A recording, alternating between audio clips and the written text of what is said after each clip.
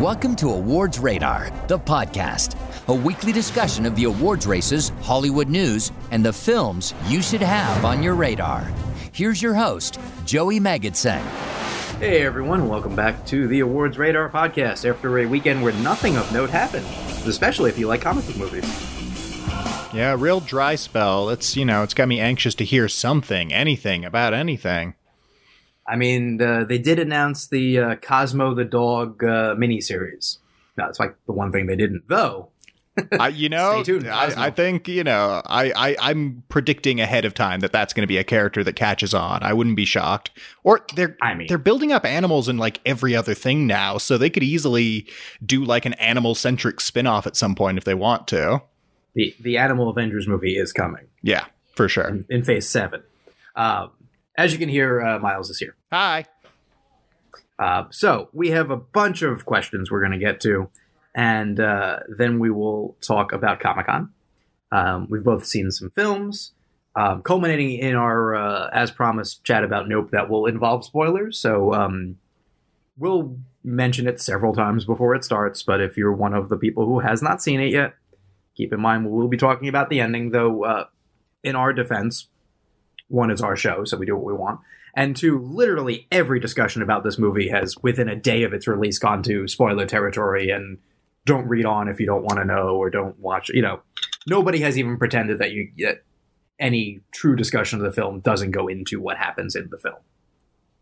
Yeah, exactly. It's one of those films that you can't really get into it very much without getting into the specifics, even though there's not as many specifics to spoil per se as one might expect.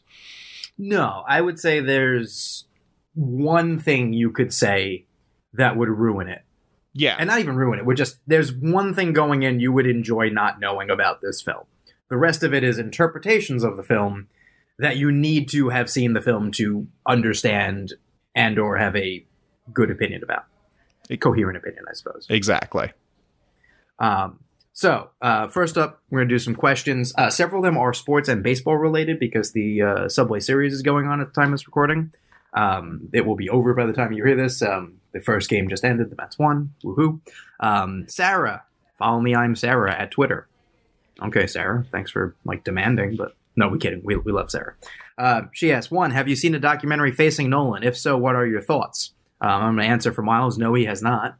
I did see a documentary this weekend, though, that we can talk about in a little bit. That's true. If so, what are your thoughts? Miles didn't see it. I've seen part of it a while ago, or I might be thinking of a different one.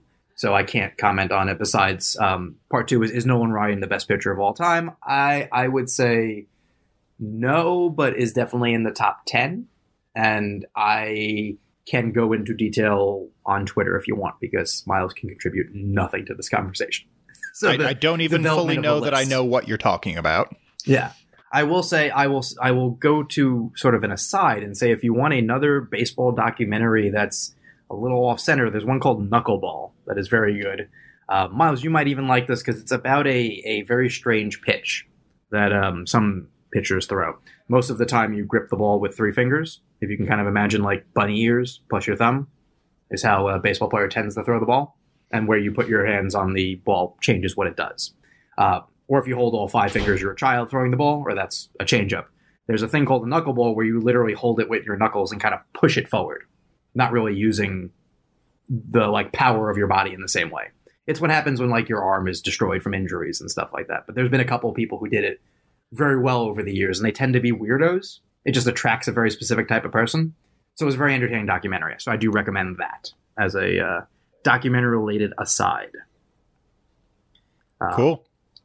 KFlea208 also has a baseball question, so sorry.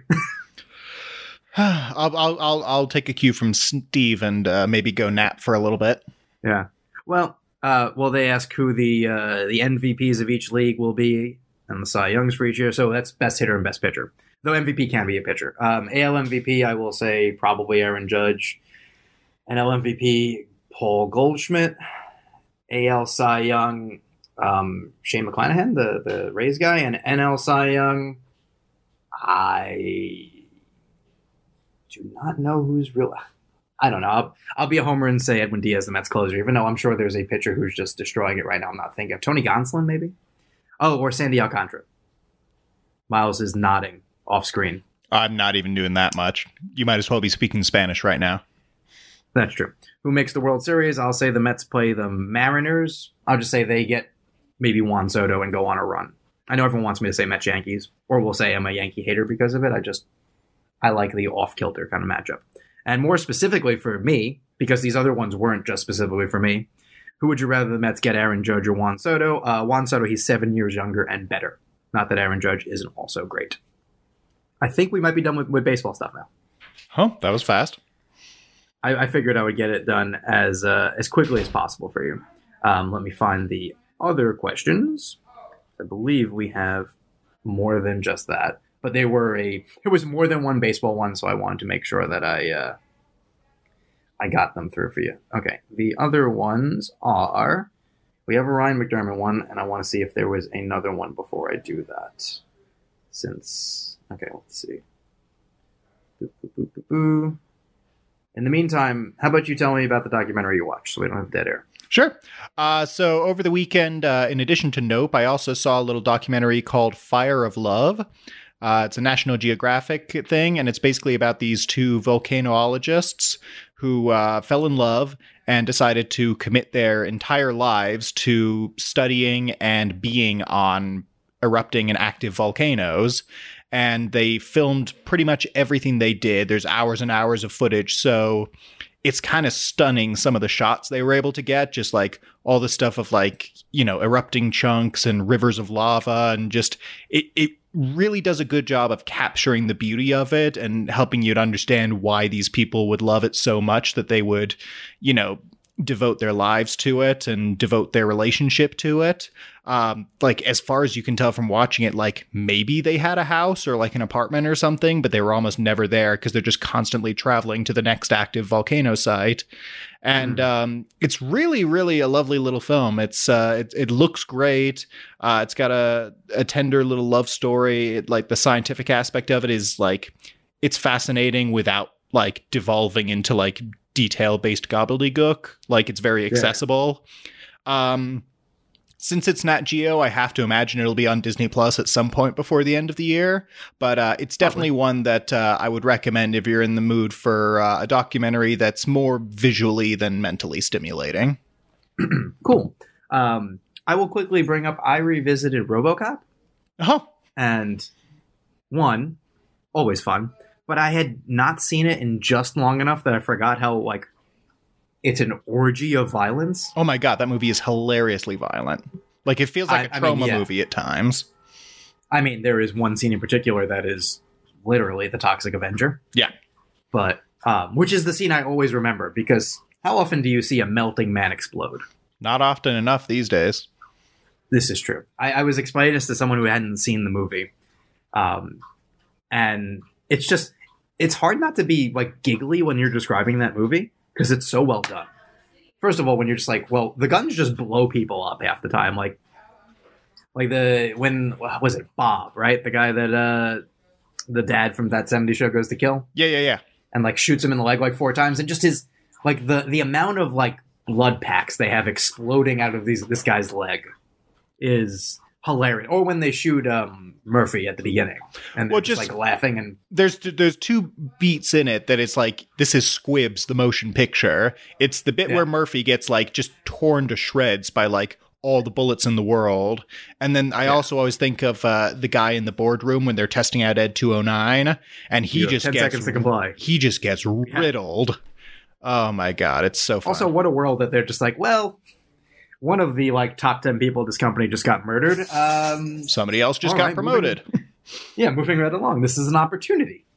This is how Awards Radar is going to work from now on, I think. No, I also, that and obviously the, which is the gangster's name who turns into the mutant? Oh, I couldn't tell you. Is it Ray Wise or? No, it's not. It's the other guy. It's the guy who's the bolder looking of the two. Yeah, I don't remember the character's name. He's the one who's watching. I know who you mean. If you remember when they get those very, very fake looking, like, just destructing those guns that blow things up essentially, and they decide to just play around with them in the street. He's in like his van watching the "I'll buy that for $1" guy, which also leads to that amazing line. There was a Twitter bot for a long time that would respond with that if you ever said it, and I used to just do it once in a while.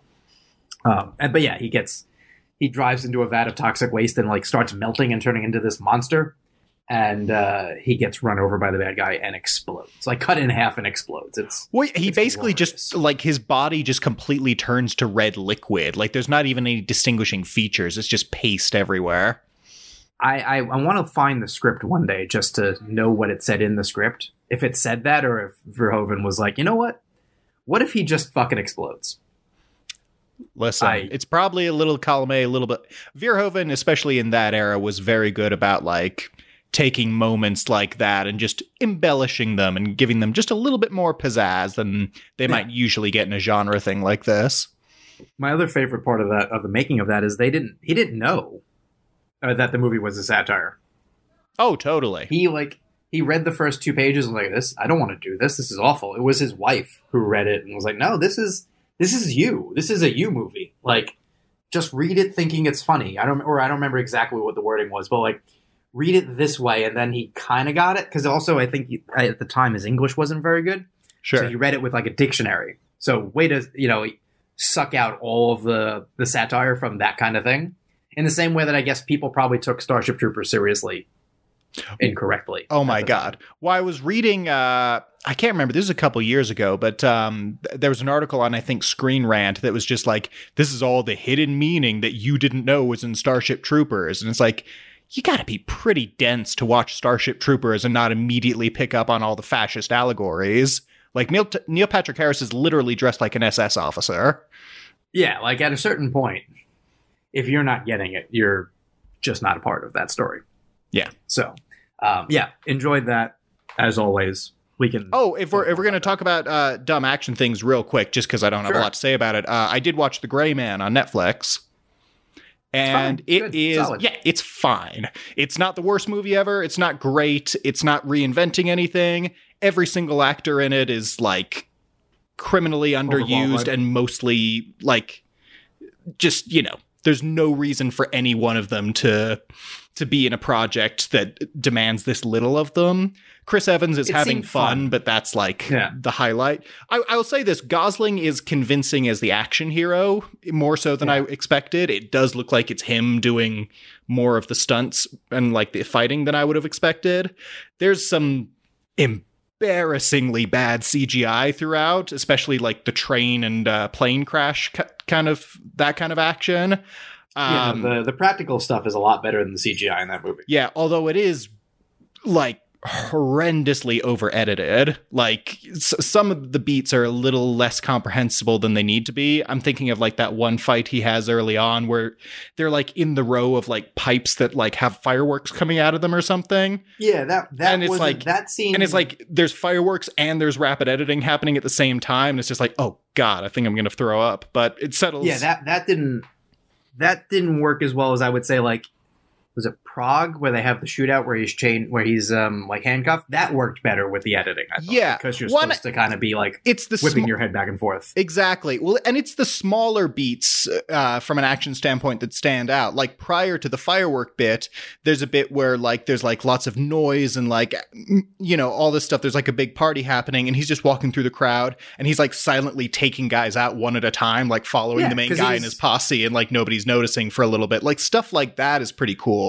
Because he's James Bond. It's American Bond. That's exactly what it is. Or like John Wick Light or something like that. Yeah, it's trying to traffic in that world. And I think it does a solid job. I think the thing is it's not reinventing the wheel. It doesn't have a take on action. No, or like spy stories or anything that it's really dealing with. It's what if the movie your dad likes got a giant budget. Well, yes and no, because what it is. It has a giant budget, but it doesn't look like it has a giant budget outside of like. I mean, obviously the talent and the locations, but like if you know that much of your budget is going towards those things, maybe scale back some of the action sequences so that they don't look as embarrassing as they do in certain points. Yeah, they could have certainly. I think a fair amount of it is on the screen because I would say the director's Gosling, Evans. There's It's on the screen in terms of the people who are being paid, but like, so you have $200 million.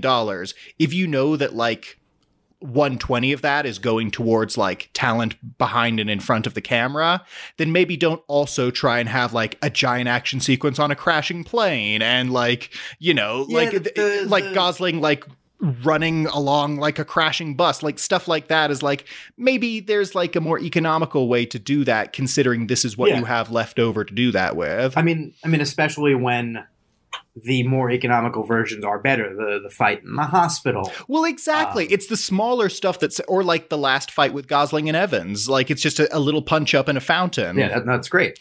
Like the stuff like that works the best, but then you get into this like giant like wannabe Fast and Furious Mission Impossible stuff, and there's just not the resources there to make that look as good as it needs to. Yeah, that feels like the rewrite stuff, because I believe it's that they've been thinking about this movie for a while, because the book is not particularly new, and then post Avengers, this was their like big deal with Netflix, and I believe there was another draft or 2 drafts. There was a couple of extra drafts, and I wonder if maybe the deal with Netflix was, you get this money, but we want this much more action, percentage more, or however they do it. Because you can because they want it to be a franchise, and it obviously leaves the door open for the sequels that just got greenlit today. I believe there is a follow up, a sequel, and a spin-off. Yeah. I mean, the spin-off can be anything. Yeah. That, who knows? Chris Evans prequel, if they're smart, because he's the best part of it. I mean, that would be interesting. I do wish he got to be a little crazier, but that was still, this is a mainstream movie. They're not going to let him be a complete monster. No, totally. And, yeah, all that stuff is fine. But like, people I actually prefer... But people like Gosling and Ana de Armas and Billy Bob Thornton, they're just like hilariously overqualified for a movie like this. And they've all been so much better in other things. And it's cool to see them together. But like, then you get like a Jessica Henwick or a Regé-Jean Page who are like just sitting around in like offices the whole movie, not doing anything. They seem to have signed on for part 2. If I had to guess. Yeah, that might make more sense. I also, I know I don't want to get into the business of like, it would be better if it was a different movie. But at the same time, you hear about this cast and you hear like the basic log line. I kind of would have preferred like a smaller scale, like Spy versus Spy. Or like like one of the early Bourne movies, like maybe with a little bit of the first John Wick flair to it. Yeah, like, or much more of them. This didn't need to be a wannabe Tom Cruise vehicle. Like it could have dialed a lot of that back, and it could have also dialed back the quippiness, especially with Gosling. I thought that got laid on. I thought it got laid on a bit thick over time. Like it was just him personality that I liked. Yeah, but I think that character would have been more memorable because like, on the one hand, they want him to be like, the stoic, I've killed people for decades. And, he's like, he's on the run, he's questioning his allegiance. But also he's like doing gags every 5 minutes. And it just, the two ideas don't really gel. I mean, Gosling still makes it work, but I don't know that feels. I'm sure there's a smoother. That feels like a leftover. Yeah, that feels like a leftover from the Russo's time with Marvel. Could be. I did really like his, like, the 2 things I really liked about it. Some of the quippiness was whatever. I really like the exhaustion. Like, I kind of like that he's just, like, beat from this entire experience. That was a nice moment of, like, you don't usually see that. Yeah, I think they could have played that up more, but I did like it. I think they should have. And then I did like his kind of remark about, like, you keep saving me. I feel a little emasculated. Like, there was a small commentary on, like, the slight reversal there. Of like she comes to his aid repeatedly in the movie, and he doesn't really save anyone. That's like kind of all she does.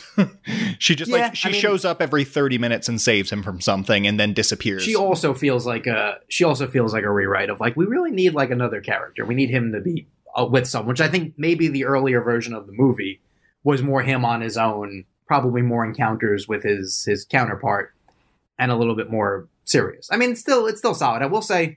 Most people will not see it that way, but I saw it in a theater, and it does play better in a theater, I'm sure, with like just the immersive and like the sound is overwhelming.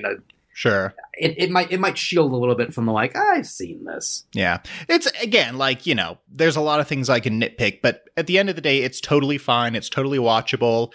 Enough of the action beats are like interesting or engaging that like it kind of smooths over, and like it's totally digestible. It's inoffensive. If you're looking for like a turn your brain off action movie, this is perfect. Exactly. That works. Yeah, let's go on to Ryan McDermott's Filmaholic Face Off. Initially said he was going to do Daniel Kaluuya films, then said, didn't I do this before? And realized that basically on the Keith episode we did that. I was about to say, I'm sure we had. Yeah, and then I was like, oh, we could have done like maybe like a spoilery film thing. And he said that's just Shyamalan's filmography at this point. Which we've also done. Yeah, so I totally am fine with what he came up with, which is John Carpenter films. Oh. So first up, Escape from New York or Big Trouble in Little China? So I have the opinion that with a few tweaks, these are basically the same movie. The difference is... I was worried you were going to say that Escape from LA is better. No, I do not think that. Nobody should think that. The difference is... Big Trouble in Little China is a lot more self-aware and a lot more fun. It's one of my favorite Kurt Russell performances. It's just so big and bombastic. It might actually be my favorite Carpenter movie, if I think about it. Definitely top 3.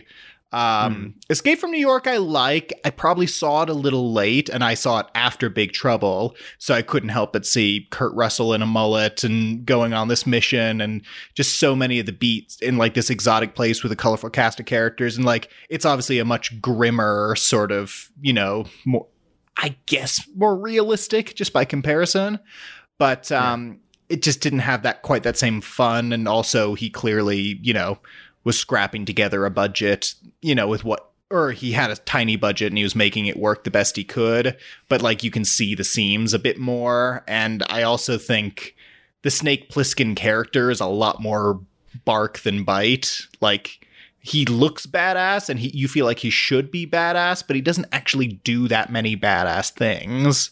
He's just kind of there, and he like takes part in things, or I don't know. I like Big Trouble because it seems like it's a similar character, but the movie's in on the joke of, oh, he's actually super incompetent, and the guy who would be the sidekick in another movie is actually the hero. So, yeah, long-winded way of saying I'm going Big Trouble. I agree. I like Escape from New York a fair amount. I was tempted to go the opposite just to mix it up, but you sold me, actually. By the way, Escape from New York is still getting a remake. Yeah, well, and supposedly so is Big Trouble with The Rock, which is a terrible idea, but we'll see what happens. No, that won't work as well. This could work. I'm glad it's not the original remake from like 15 years ago. Well, isn't Lee Winnell working on it? Well, he's the most recent one. He and Robert Rodriguez, I think, were the more recent talent involved. Even though, like, I don't know about like Charlie Hunnam or whoever they were talking about for the lead. He could work. He's good in some things. I mean, Charlie Hunnam and Gerard Butler. I was like, well, Gerard Butler's less. But you look at Charlie Hunnam in like Lost City of Zed or The Gentleman or stuff like that. He can have a certain style to him. Sure. I mean, I'm mostly just happy that they're at least going with like a grittier filmmaker, because do you remember who the initial remake was going to be helmed by? It's going to make a lot of sense when you hear.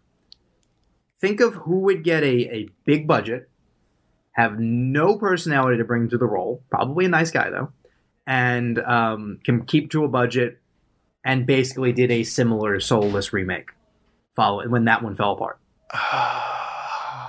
I give up. Len Wiseman. Oh, God. Yeah, no, that's nothing. Well, we saw Total Recall. We know what happens. Yeah, I guess so. God, yeah, I guess so. Yeah, that was a time where you just gave him. Yeah, that'd be so devoid of personality. Yep. Christine or The Fog? These are both ones that I saw like years and years ago and haven't ever come back to. I think I like the idea of Christine more than the execution. In the film, it's more goofy than anything else. It's got its moments, but I think The Fog is more effectively creepy throughout. Fair. I might go Christine. Part of me is the remake of The Fog is so bad. Well, sure, but that's not the original's fault. I know, but it hovers in my mind a little bit more. But no, they're both fine. I'll go Christine, though. Starman or They Live?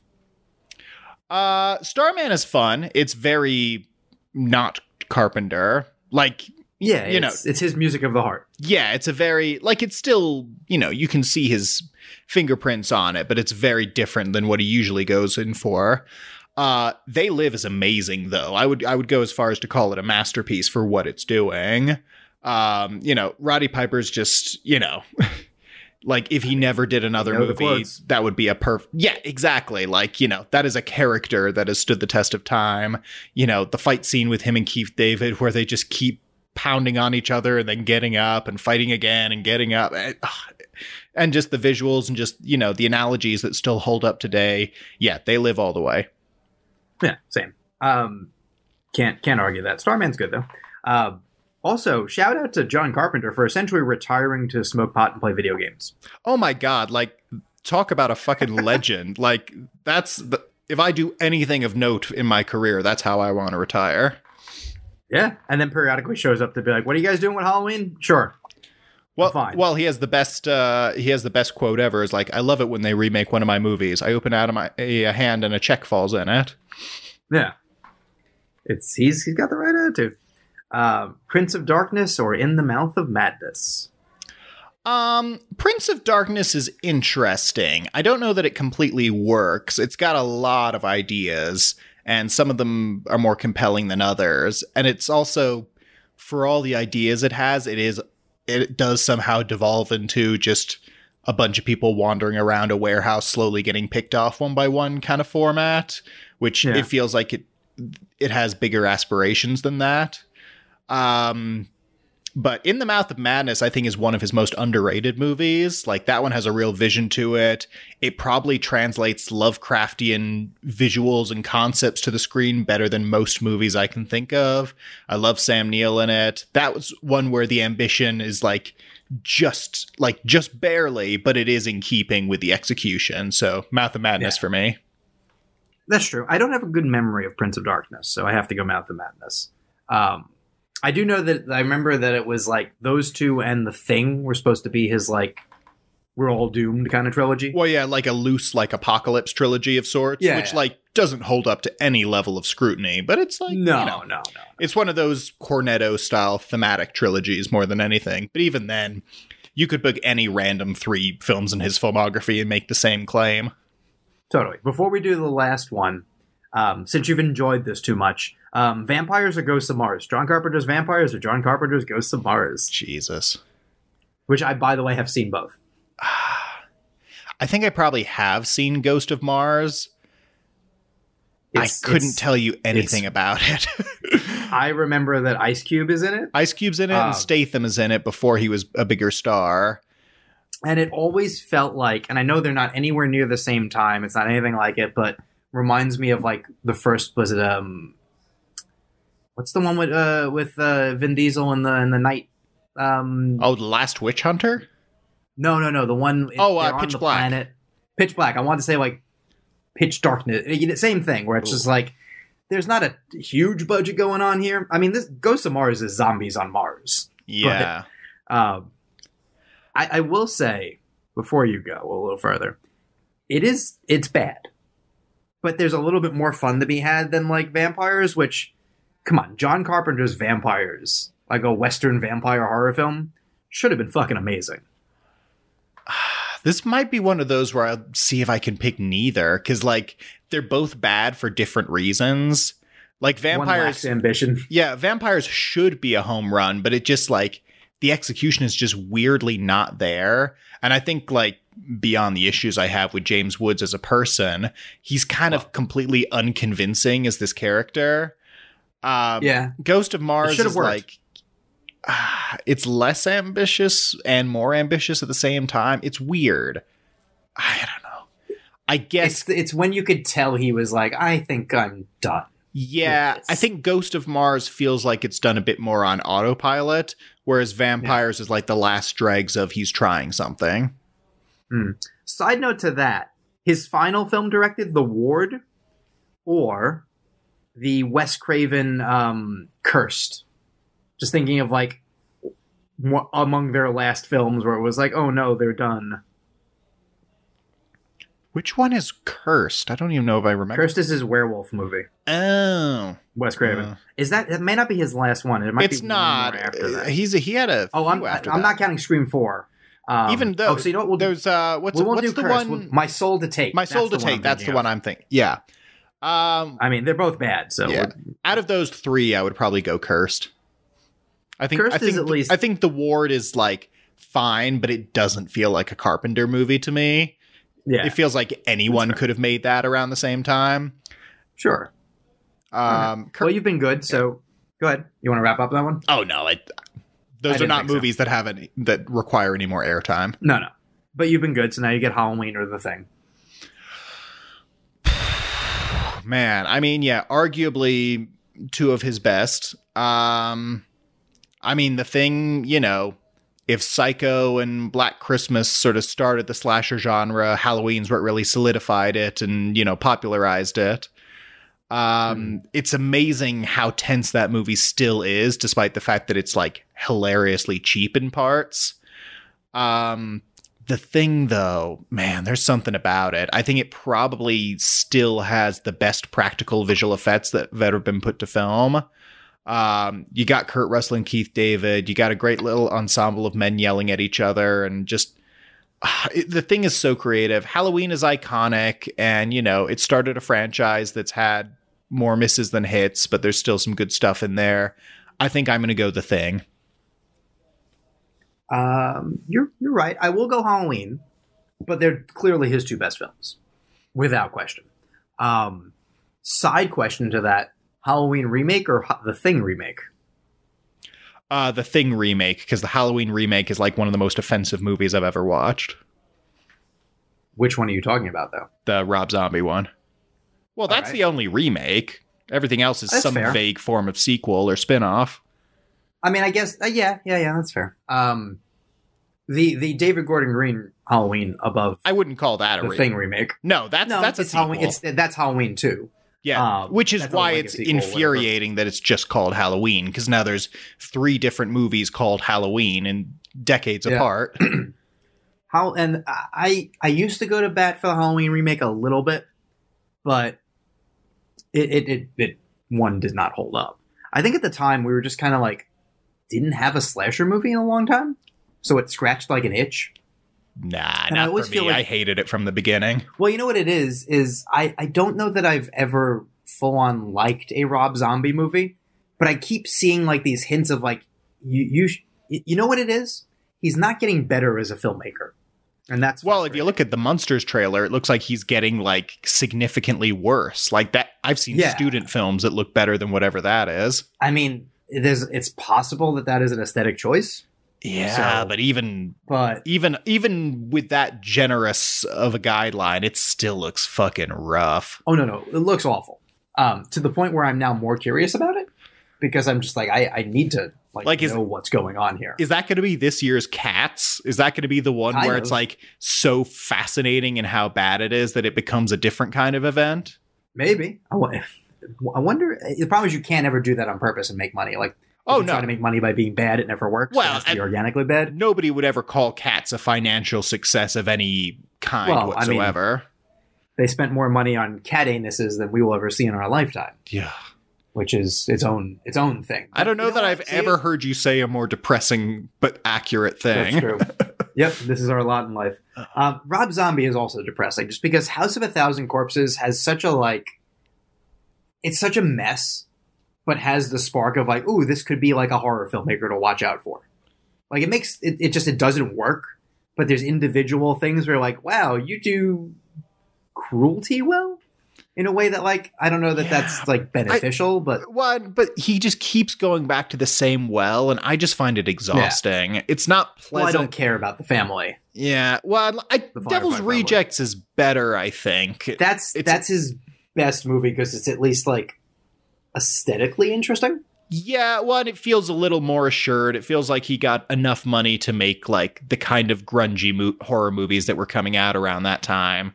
But it's still not amazing. Lords of Salem, I kind of admire because it's got a certain ambition to it and a certain visual creativity to it, even if it's completely incoherent. But everything else is just garbage. Well, and the Halloween films in particular, I just find like almost unwatchably bad. Well, I thought the first Halloween was fine. The thing is, it has no personality. Anyone could have made that movie. It has his personality all over it, and I've found out that I hate his personality. See, I felt that way about 2. Two is more his personality for sure, but 1's still like it's fucking rednecks talking about dicks all day long, and it's he does love that mean-spiritedness is very prevalent throughout. That's true. And like 3 from Hell is not good. Who cares? And 31 is like his version of almost like a Saw movie. They're not great. You know what it is? There's like a moment in almost every film where you're like, oh, okay, cool, take that and run with it. Like I do maintain that as much as Halloween 2 sucks, or largely sucks, the kill he has with Danny Trejo is really good actually. When I don't know if you remember. I don't. But I've tried to block them out. I am thinking of this movie, right? I thought Danny Trejo was in the first one. Is it the first one? But I remember because he's like the sympathetic orderly or something, right? Yeah. Okay, then it is the first one. Oh, God, so there's nothing in the second one. It's just the first one. The first one has that moment where he's like, "I was good to you, Mikey," and like gets killed anyway. And I kind of like as much because it made me feel something for a second. And you're like, "Oh, yeah. I guess that's effective. I hate you now because of this, but okay." Well, I'll always remember that as the movie where like they have to bend over. If for some reason he's insistent on making Michael vaguely like sympathetic to the point where he has to bend over so far backwards that he has to have like one inmate like burst into Michael's cell and try and rape another inmate right in front of him and then have Michael kill that guy just so he seems like the best guy in that scenario. But like fucking hell, that's miserable to watch. Yeah, well, that's the problem. So much of what he does is miserable to watch. In the way that I think prevents him from working, whereas I would argue, we've talked about Eli Roth. Like, Eli Roth has a joy to his filmmaking. Well, that's exactly right. Because his stuff is, it has a reputation for being gruesome and grisly, and it is. But there's a sense of fun and, like, humor and, like, silliness pervading. Like, you look at Cabin Fever, especially, or both Hostel films. There's a real sense of fun and playfulness, even, throughout all the, gore and screaming. With the zombie stuff, it's just, like, people screaming at each other and talking about dicks all day. Yeah, I don't necessarily need deeper meaning, but I don't think he has deeper meaning. No. And that's I guess disappointing is the right word to use, because you want your filmmaker to have a little more going on. And like, more power to him, and maybe the monsters will just be his like fun lark and go for it, but yeah, not for me. Speaking of larks, let's talk about Comic-Con. Yay! Before we get into Nope, which was a pretty cool event. I don't know that I'm ever going to go. Actually, that'll lead me to an aside of film festivals before we get to Comic-Con. But to that end, would you sooner go to a film festival or Comic-Con? Let's say you were presented with the option. Financially neutral. Yeah, if money-wise, of all things being even, I would probably still do the festival because I think I would get more out of it. Comic-Con, it's too much previews for stuff coming up. And I don't like the idea of, like, waiting in line. And also, I'd feel compelled to, like, dress up in some way. And then you're, like, sitting around in your sweaty costume and, like, you're, bunched in together with a bunch of nerds, some of whom are way too excited for some kind of middling trailers. I like the idea of Comic-Con. I love that it exists. I like following it and seeing all the trailers and stuff. But I can do that from the comfort of my home. Whereas a film festival... Yeah, I want to be... Because I've been to a few, like I went to the Chicago International back when I was in college there, and it's great because you just get a lineup of things and like, you know, if you're clued in like we are to sort of the buzzy stuff, then you can seek that out, or you can find something completely new and random, but hey, that's got a person I like in it, or oh, this is an interesting concept, and just there's more room for discovery and excitement there. Whereas Comic-Con, you know, there's announcements. You're part of a machine. Yeah, exactly. It's all coming soon. I thought about it because, you know, I am the business, so there's nothing stopping me besides like, do I want to like put resources to that? And yeah, it's just, Comic-Con will be fun. And like, we're going to talk about stuff we're excited about, but it would be fun if you could just float there. Like if you got like the all access, like your special pass, I could just kind of do what you please. Yeah. Like having to interact with it in a way that everyone does, because that's the way the world works. And we're not saying we should be special, but it does feel like you're among like a different crowd. You know, it's like, it's the equivalent of like going to like a fan screening of something, where you're just like, I don't mind that you're predisposed to like this, but I kind of want to be around the people like waiting to see what happens, as opposed to like fulfill my already set expectations, which we saw. We'll talk about some Comic-Con stuff, like the world of DC people who were convinced because of a vague rumor that they were going to get Superman, and then were pissed they didn't get Superman. Like that just seems less fun. Yeah, well, I think there's also something to be said for, like, I've been to, like, comic conventions before, nothing on that scale, but, like, I almost feel like a smaller one is a bit more fun, because then you can just, you go and you look at the different booths and panels, and people are selling stuff, and you can get some artwork or some, you know, some cool things, like, you can admire the costume stuff. Comic-Con feels like, like, the big Comic-Con feels like such a, I don't know, not like a corporate product necessarily, but it's all much more, it's more of a machine that you're stuck inside of, as opposed to something like I've been to, you know, like MegaCon or like Spooky Empire or places like that. And it's a bit more free flowing, and you can just kind of like, you know, there's people there, but it's not like overwhelming. That's fair. You know, listen, I do film festivals pretty mainstream, I would say, for the most part. I don't seek out a ton of stuff beyond the stuff I know about, but that's to some degree the, you know, I'm there to get in on the ground floor of the award season stuff, so it limits things a little bit there. But yeah, there is something really fun about discovering a movie at a festival, and it doesn't happen a ton. You know, a lot of times it's going to be the thing that you think it is, but it is, you know, it's fun. Both I think can be fun. Both can be annoying and exhausting. And listen, I'm going to Toronto and Telluride, and they could both be amazing. They could both be awful. You know, I'm going to be exhausted and poor, but you hope that what you're getting out of it outweighs that. And I think sometimes maybe it's just harder to tell with Comic-Con, unless you're a huge fan of something and you just want to go and indulge your fandom. Then that's a whole other story. Right, exactly. That's how I kind of see it. Yeah. So let's talk about Comic-Con for a minute. There'll be plenty more to say about film festivals, including when I'm at both of them. Toronto, I believe, will be revealing their lineup soon. Venice just revealed their lineup, so some of those things will be up there. Telluride obviously doesn't reveal their lineup until you get there, but you can read into the wording of some of these things and figure out what's playing where. We'll do that in the next handful of weeks when we have that. But Comic-Con, what did they have? Miles has the main highlights. I know they did a like fan screening of Prey. I saw that yesterday as we recorded this. It's good. It's lean and mean and kind of exactly what you think it's going to be based on the trailer. It delivers what it promises, and not a ton more than that, but that's cool considering how poorly handled the Predator has been handled over the years. So color me very satisfied there. But what else did they have besides Prey?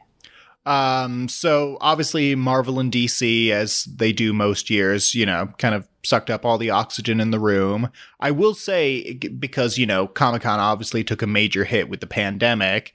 So after 2 years where they kind of had dismal showings and also like really got shown up by DC fandom and D23, it was nice to see a Comic-Con that was a bit more on form and had a bit more to show off. The biggest thing probably that wasn't either of the two big comic companies was we got a much better look and a first trailer for Dungeons and Dragons Honor Among Thieves, which looks fun. It looks, a bit more lighthearted, which is good because we saw what happened when you take a movie like that seriously and it ends up being so boring that one of the actors has to like go insane to inject any kind of enthusiasm into it. You know what I'm surprised they didn't have? And maybe I just missed it. But did they have anything for Eli Roth's Borderlands movie? That seems like it would have been. I think they're still putting that together. I don't think that's out till like later next year. So they probably didn't have anything ready yet. Because I want to say it like maybe only just recently wrapped filming. So they probably, and maybe. I imagine it's pretty effects heavy. So it's probably just not as far along. They might just seem like a thing that might have been there. Yeah, no, it could have been. I mean, maybe next year. Who's to say? I don't know if that has a release date yet. But no, you're right. That would have been a thing. But no movement on it yet. The best part of the Dungeons and Dragons panel was listening to Hugh Grant talk about how he's never played D&D before. And like it kind of terrifies him because I guess he bought into the satanic panic of it back in the day. Yeah. But also that he said he signed on to it because the script reminded him of Monty Python, which is a good way to do it for me. Yeah, no. Well, and it's, again, compared to the other version that we got, which is very much generic fantasy stuff, here we get a lot of stuff that's much more specific to D&D. Like you get a gelatinous cube, you get mimics, you get an owl bear. All the main characters seem to fit into like the different classes. I love that Chris Pine is the lead and he's a bard. Like he's not like a, warrior, like something more traditional. I don't know. It probably won't be anything special, but it's the guys who directed Game Night, which I liked a lot. So I think it'll be fun. Yeah, why not? Totally. So that was one. What else? After that was DC and their League of Super Pets movies coming out in like a week or two, and I could not care less about it. Yeah, whatever. Yeah, there was the whole, like you mentioned, Henry Cavill thing where there was a rumor that he was going to show up and he didn't show up because he was filming The Witcher and he was never going to show up, but people got mad that he didn't show up. I think that kind of more speaks to what the fuck, if anything, is DC ever going to do with Superman? Because they will go and find like the most obscure characters possible to like put front and center in their movies, but we haven't seen Superman in a, like, if you don't count the second version of Justice League, he hasn't, like, his face hasn't been shown in a DC property, or at least the Henry Cavill version, since, like, 2017, which is outrageous. So, I would personally like to see a new, Superman movie, with Cavill or whoever, just, I feel like there's something to be done with that character, and they're just kind of not. It was actually a pretty light DC panel, which makes me think they're saving the big stuff for Fandom later this year. But we did get a first look at Shazam 2, which looks good. I wouldn't say great. I think the humor feels a little more forced this time around, but maybe that's just the trailer. But it looks fine. It's got Helen Mirren and Lucy Liu as the villains. It's got, the super family and, the first one's solid. And hopefully this one will be too. And another quick preview of Black Adam, which is later this year, which is The Rock as a superhero. Had to happen eventually. Which similarly looks solid, but, we'll wait and see. You hear it's The Rock's director that he worked with on Jungle Cruise, and you're like, oh, okay, well, this thing might have a ceiling to it. But then you also see Pierce Brosnan in a golden bucket helmet, and you're like, okay, well, this could be fun as well. So more to be learned, I'm sure, from the DC side of things. There's been speculation that they didn't show anything from The Flash or Aquaman 2 because certain actors in those films require a certain amount of damage control that I don't think they're ready to work around just yet. But they're going to have to deal with them sooner or later. So that's the DC side of things. Obviously, the big event, the big thing worth talking about and digging into was the Marvel panel. Yeah. Now, my assumption, because they've been making the bulk of their announcements for the past few years, they haven't even been at Comic-Con for a couple years now, not since they initially unveiled sort of the end of the Infinity Saga. So I was expecting it would just be like a couple trailers, we find out a little more about some things coming up. they basically gave us a rundown of like the next 2 phases.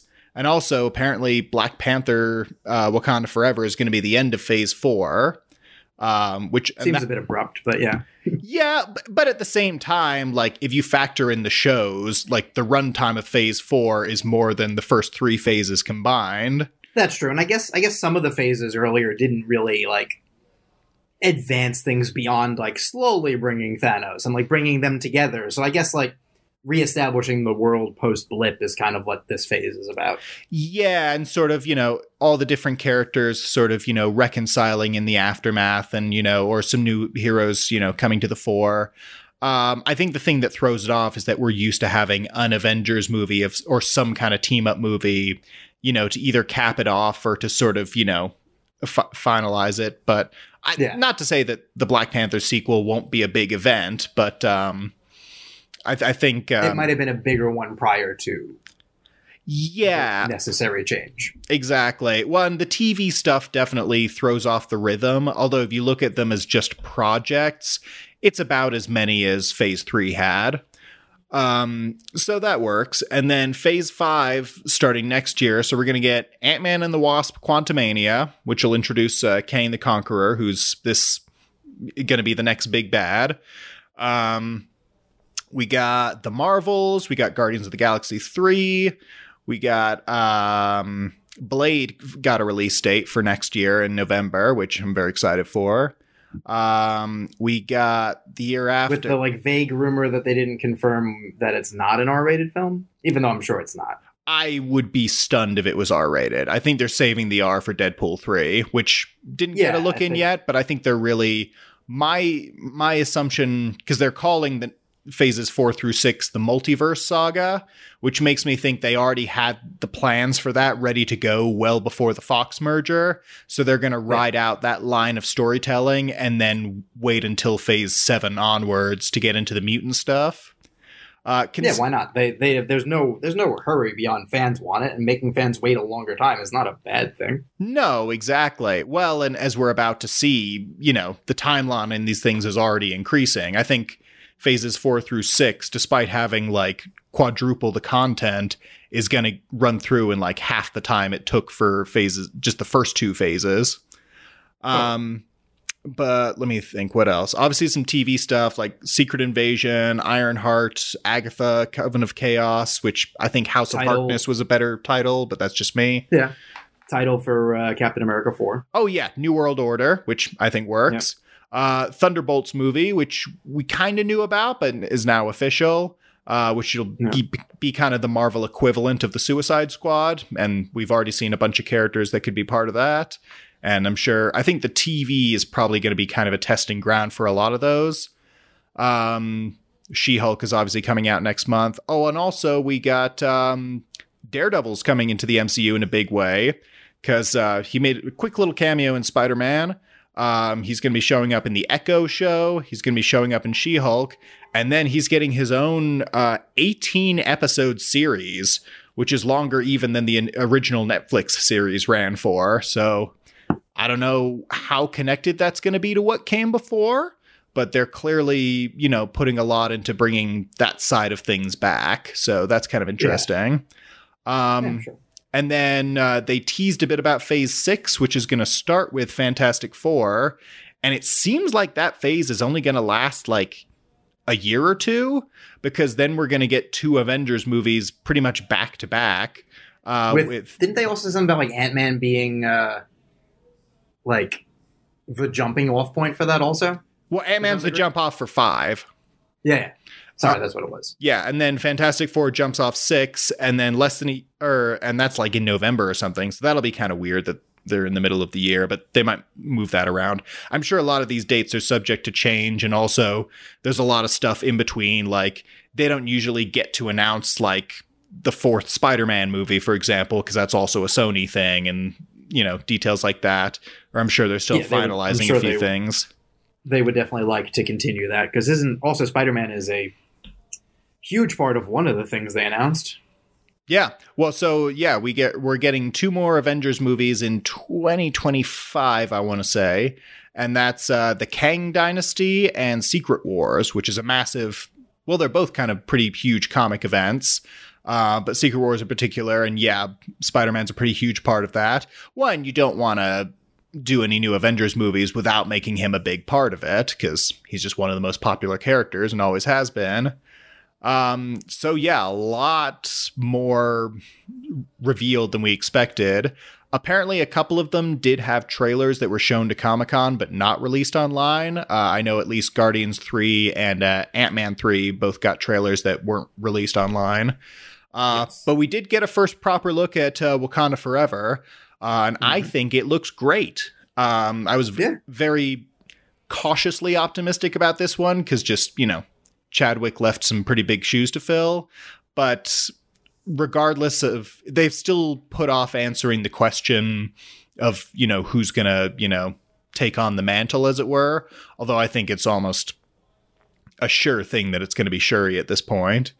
But regardless of that plot detail, the movie itself looks just as beautiful and epic, and the world building in it looks just as impressive as the first time around. So very excited for that.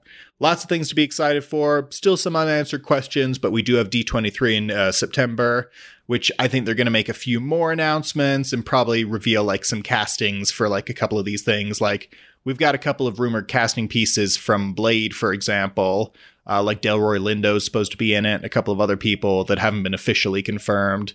Plus, you got to imagine they've got sequels to like Shang-Chi and even the Eternals potentially in the works.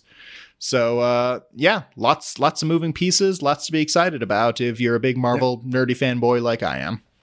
And earlier in this day, they announced the director for Kang Dynasty. Yeah, is it Destin Daniel or Daniel Destin?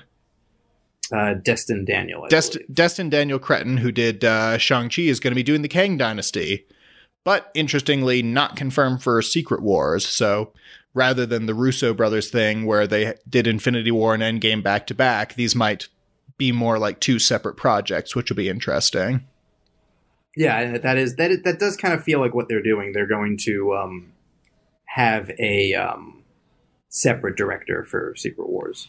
Yeah, even though they've already said not going to be the Russos. Not going to be the Russos, although they've been open to reuniting with them at some point down the road. That is interesting to me because the Russos have said in interviews that if there's one Marvel project they would want to come back for, it would be Secret Wars. So I guess maybe they're just too busy with that Gray Man sequel now. Maybe. Or creating the Gray Man cinematic universe. Yeah. I mean, maybe it's all just sort of like talk. But I think they probably have to announce someone soon. I imagine they want to go in-house if they can, just because you can't. You would hope for a big one like that. My hunch is it's going to be like a Ryan Coogler or someone like that. I think Coogler would be their ideal choice, but I also don't know if he'd be even slightly interested. Well, I also know he's supposedly developing a Wakanda-centric Disney Plus series that hasn't been given a title yet, so he may not be able to juggle both. Also, I think he's drawn to the Black Panther stuff because he's able to add sort of a more personal element to it, whereas the Avengers might be a bit too broad. Yeah, that's where you need filmmakers with some personality, but maybe not such a specific personality, which is usually counterintuitive. You want filmmaking personality, but I think there's such scale in the story to these things that it too many sidetracks to add the color that you enjoy will make for a mess. I think that's what made the Russos, I think, work. Was there was a little bit, there was just enough that you didn't feel like you were watching, just an orgy of CGI. Well, but they still were pretty relentless in moving the story forward. Yeah, well, what the Russos sort of brought to the table for a project like that, and you see a little bit of it in The Gray Man, and even Cherry to a lesser extent, where you can see a lot of influences from other films or filmmakers or types of things that they like. They're able to look at these Avengers projects where you're combining characters from films with, not wildly varying tones, but everyone's got their different personalities and styles that they're used to in their own movies. And to make that all sort of coexist with one another, and the tonal balancing act of that was pretty impressive, I thought. For sure. So we'll see what happens there. But more to come. D23, fandom, all those things will have more announcements. The things that played to the crowd that didn't get released, I'm sure will get released, and maybe that's when we'll find out who's directing Secret Wars, because they probably have to figure that out soon-ish. One would imagine. Well, I mean, Kang Dynasty is like, it feels like it should be far away, but it's not that far away. We're talking only a few years here. So, like, D23, my big prediction, I think they're going to tell us who's playing the Fantastic Four. I think they're going to reveal it all in one go. They also need a director. Yeah, I think we'll get director. I think we'll get casting for the Four. And if we're lucky, Doctor Doom, because there's rumors that he might be in a Black Panther post-credit or something like that. And he's also a big part of both Kang Dynasty and Secret Wars in the comics. And it basically becomes like a war between him and Kang. And obviously that's a major Marvel character that has never been even remotely close to done right in movies before. So out of all the characters from that section of the world, that's the one I'm most excited to see them do right. Well, that's a huge key. If they can get a good Doctor Doom, they will be ahead of the curve. But they fucked up because they already used up Mads Mikkelsen. He would have been a solid one, yeah. I mean, there's they're going to have a take because they always do, and it'll be slightly different. So you can go in a lot of directions. Mm-hmm. The Four will be, I'm sure, a little bit of fan casting and a little bit of outside the box thinking. That's kind of how they do these things. Yeah. John Watts might end up back in a Spider-Man movie. That could be what happens with that, because I think he was kind of like done with Spider-Man. Yeah. And the fact that he has other things going on, he has that like series he's working on, that maybe that's enough for them to, back up the truck to make Spider-Man now. Because also I'm sure the Fantastic Four offer was good, but probably not Spider-Man 4 good. Sure. So that could be a thing. We'll also slowly probably get more of Kang going forward because of Ant-Man. It's kind of weird that it's basically like making Thanos the villain in Thor Dark World. Yeah. Like, Well, but keep in mind, as has sort of been teased at the end of Loki, that we're probably going to see more than one version of Kang throughout the next few movies. I think they've been shocking. There's been a shocking amount of restraint to not show him beyond Loki so far this phase, because I thought for sure we were going to get at least a tease in either Multiverse of Madness or Love and Thunder, but nothing. And Black Panther doesn't seem like an appropriate place to tee him up. So I think we might probably not see anything of him until Ant-Man. But he's going to be a bit more front and center there, so it'll make up for lost time. Yeah. As opposed to Thanos, where it was just like, 2 or 3 post-credit sequences and one kind of underwhelming appearance in the first Guardians. Yeah. Did you hear what happens in that trailer, in the Ant-Man trailer? I heard some details. Yeah, I know they're going into the quantum realm. I know Bill Murray's in it as like somebody. Yeah, he's in the quantum realm, I believe. Well, somebody Michelle Pfeiffer sort of befriended while she was down there. Yeah. So, and apparently MODOK's going to be in it, which is pretty exciting. Yes, MODOK, which is, I think they're gonna do a little bit of the like not Multiverse of Madness stuff, but the way they can get weird, because the multiverse can kind of have whatever. Yeah. So if you don't want to be ever so slightly spoiled for a preview for a movie 2 years from now, skip the next 30 seconds. But apparently the trailer ends with Kang. Do you know this part or no? I go for it, because I'm not sure I know what specifically you're talking about. Are you're fine knowing? I've read a bunch of stuff. I'm sure I do know. I just don't know what you're specifically referring to. The end of the trailer apparently has them meeting Kang, and I guess Scott / Ant-Man saying who he is, and he goes, "Oh, you're an Avenger? Have I killed you before?" And that's how the trailer ends. Which is very interesting for the idea of like multiple Kangs. Yeah. Well, and that's multiple universes. That's what I think is going to make him interesting. So it's not just, another big tough guy on a throne or whatever. It's like there's multiple versions of him, and B, he's more tech based and more like, it's more that he's like from the future and he's a super genius, and he's got a lot more sort of brains rather than brawn, which Thanos sort of brought in spades. Yeah. And it seems like, to do ever so slightly a theory on Secret Wars, that I guess they're just going to replace him instead of whatever the fuck, the beseecher, whatever the hell random word is for the Secret Wars, like, guy who brings everyone together for the fight. It'll just be him, I guess. Oh, sure. Well, and it, like, because that's been adapted in, like, you know, other comics and mobile game. Like, there's two different versions of Secret Wars in the comics. There's one from the 80s and there's one from, like, 2015. So I'm sure they'll piecemeal both. Yeah. Well, and, you know, like, Age of Ultron, the movie, has nothing to do with Age of Ultron, the comic arc, except for the name. So, you know, they always very liberally adapt these things, but totally. they'll take them as some influence, but do whatever makes sense for the story they're telling. Exactly. Speaking of spoilers, you had that brief moment in case you didn't want to be spoiled on a trailer that we'll see soon enough.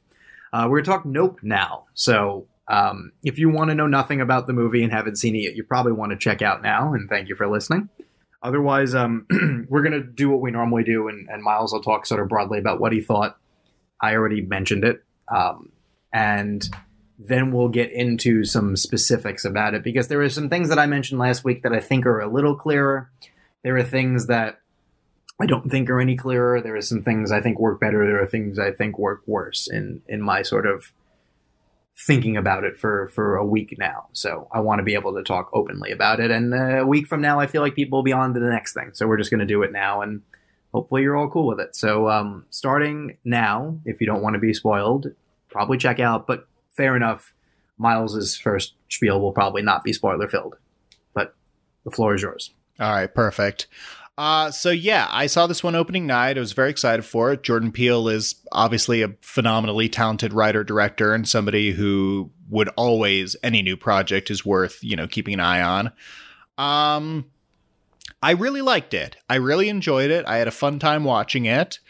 I did watch it twice over the course of the weekend because there were aspects of it that, like you, I wasn't 100% sure if they worked or if they fully clicked.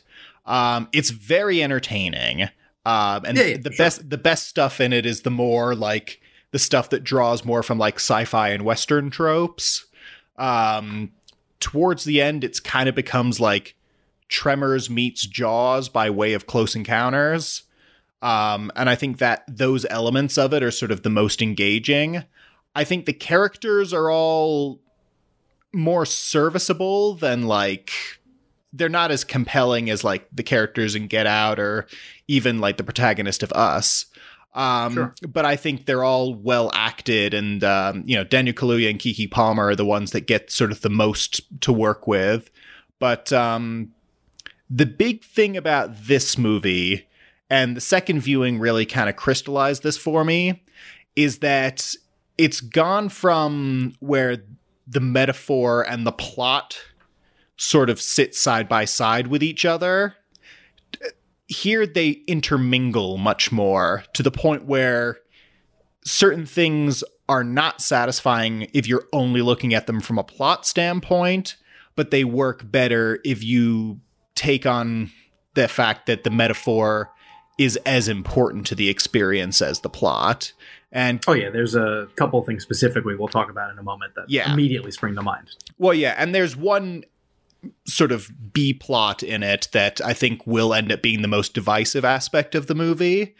And I will say that did play better the second time around once I understood sort of where it was going and what to expect. I'll ask about that when we get to that. Yeah. But I think it's very, very well made. I think there's a handful of moments of like some really effective tension. When it's funny, it's very funny. There's a couple of sequences, especially not quite in the middle, but like building up to the middle. It's almost like 3 scenes back to back where there's scenes of like horror, of like tension, and then they like dovetail into humor in a way that's like so masterfully done. And I won't get into the specifics of what sort of happens in them, but I think you kind of briefly alluded to at least one of them last week. But where like the humor and the horror are so like comfortably existing next to one another. And that's, you can see Peele's comedy background coming through, but at the same time, there's never any doubt that you're in the hands of a master horror director as well. And I wouldn't say it's completely a horror movie. It's very much a genre blender compared to his first two. I don't think it's quite as good as Get Out, because Get Out is just so sharp and precise, and it's like perfectly balanced and encapsulated. But I think I probably like it better than Us, which I do like. I feel like I was maybe a bit harsh on it last week. Like, Lupita Nyong'o is Oscar worthy in that movie, I feel. But there are elements of the world building in that they ask for more questions than you're ever going to get satisfying answers for, and some of the symbolism in that is maybe a little too open for interpretation. Whereas in this one, the symbolism, it's very it's kind of fascinating because it's very in your face. And it's like, if you're paying even the remotest amount of attention, it's very clear what the basic messages that he's putting forth are. And just the way that he tells them and the way that he integrates the sort of thesis statement within the plot, I found very fascinating. Yeah. And that's as much as I can say without going into spoilers. Yeah. So let's let spoilers happen now. So if you haven't checked out yet, check out now. And yeah, so the first thing that I'm curious about, having watched the second time, is how did the Steven Yeun character play? Because I remember, obviously, not knowing what was going to happen, being a little puzzled with the showcase scene, which I don't have to keep saying spoilers, ends with the alien. Also, yes, it's an alien. Basically eating everyone up. Like, it seems very confusing at the moment. I'm assuming, and I imagine you would confirm, that like he's been running the show with the alien for a bit of time, right? Yes. So yeah, that was the biggest thing that became much clearer on the second viewing, because the pieces are there, but until you know where they connect, it's harder to sort of figure that part out. But yes, the implication through several parts that's more or less confirmed is that Keith David dies at the beginning, and I missed this the first time around because it's in like one like throwaway line of dialogue, but then there's a 6-month time jump. Yeah. There was a little, and that was the weird thing, because I got the fact that like falling debris got him. Yeah, and and then you see the debris later. It's like, it's not that it's not well done, but I feel like more should be available to you on the first viewing, and that may just be knowing how well he did it the first time would get out. You didn't need a second viewing on anything. Well, no, exactly. This one I think he's comfortable with, as long as he nails, like, I wouldn't call them action sequences, but you know what I mean, the set pieces. As long as he nails the experience of those, he's okay with letting some of the more interpretive specifics of it be something that you have to chew on. But anyway, yeah, so there's a 6-month time jump, and the implication is that Steven Yeun, he runs this little Jupiter's Claim sort of Western themed little amusement thing. And basically he's been doing this show where, because you find out that Daniel Kaluuya, following his father's death, has been slowly selling off all his horses to Steven Yeun. And at first you just think, oh, well, it's a Western thing. He's using them for some sort of Western thing. But what he's actually doing is essentially feeding them to the alien, which we find out is not a flying saucer in the traditional sense, whereas there are people in it, which I thought was the coolest twist and is the big thing that you don't want to get spoiled on, is that it's actually a living creature. It is, for all intents and purposes, an alien, but it's not a ship containing aliens. The saucer is the thing, and it's just this like big, like eye-shaped hole that's just sucking things up and devouring them, and then it spits out all the leftover debris and stuff that, comes along with that. And so, yeah, basically he's just been spending 6 months, and Kaluuya has a line about how, like, he got caught up trying to tame a predator. But what happened is, because he'd been continuously sort of luring this thing out to suck up the horses for the spectacle, eventually the creature got territorial and was like, okay, well, this is where I live now. And that's why, you know, for the bulk of the movie's timeline, it starts to get a bit more bold and, you know, reveal itself a bit more. And it's hiding in the clouds for a lot of it, but then it's starting to get more and more territorial. And that's when it starts engaging with the other characters and the other horses and things like that.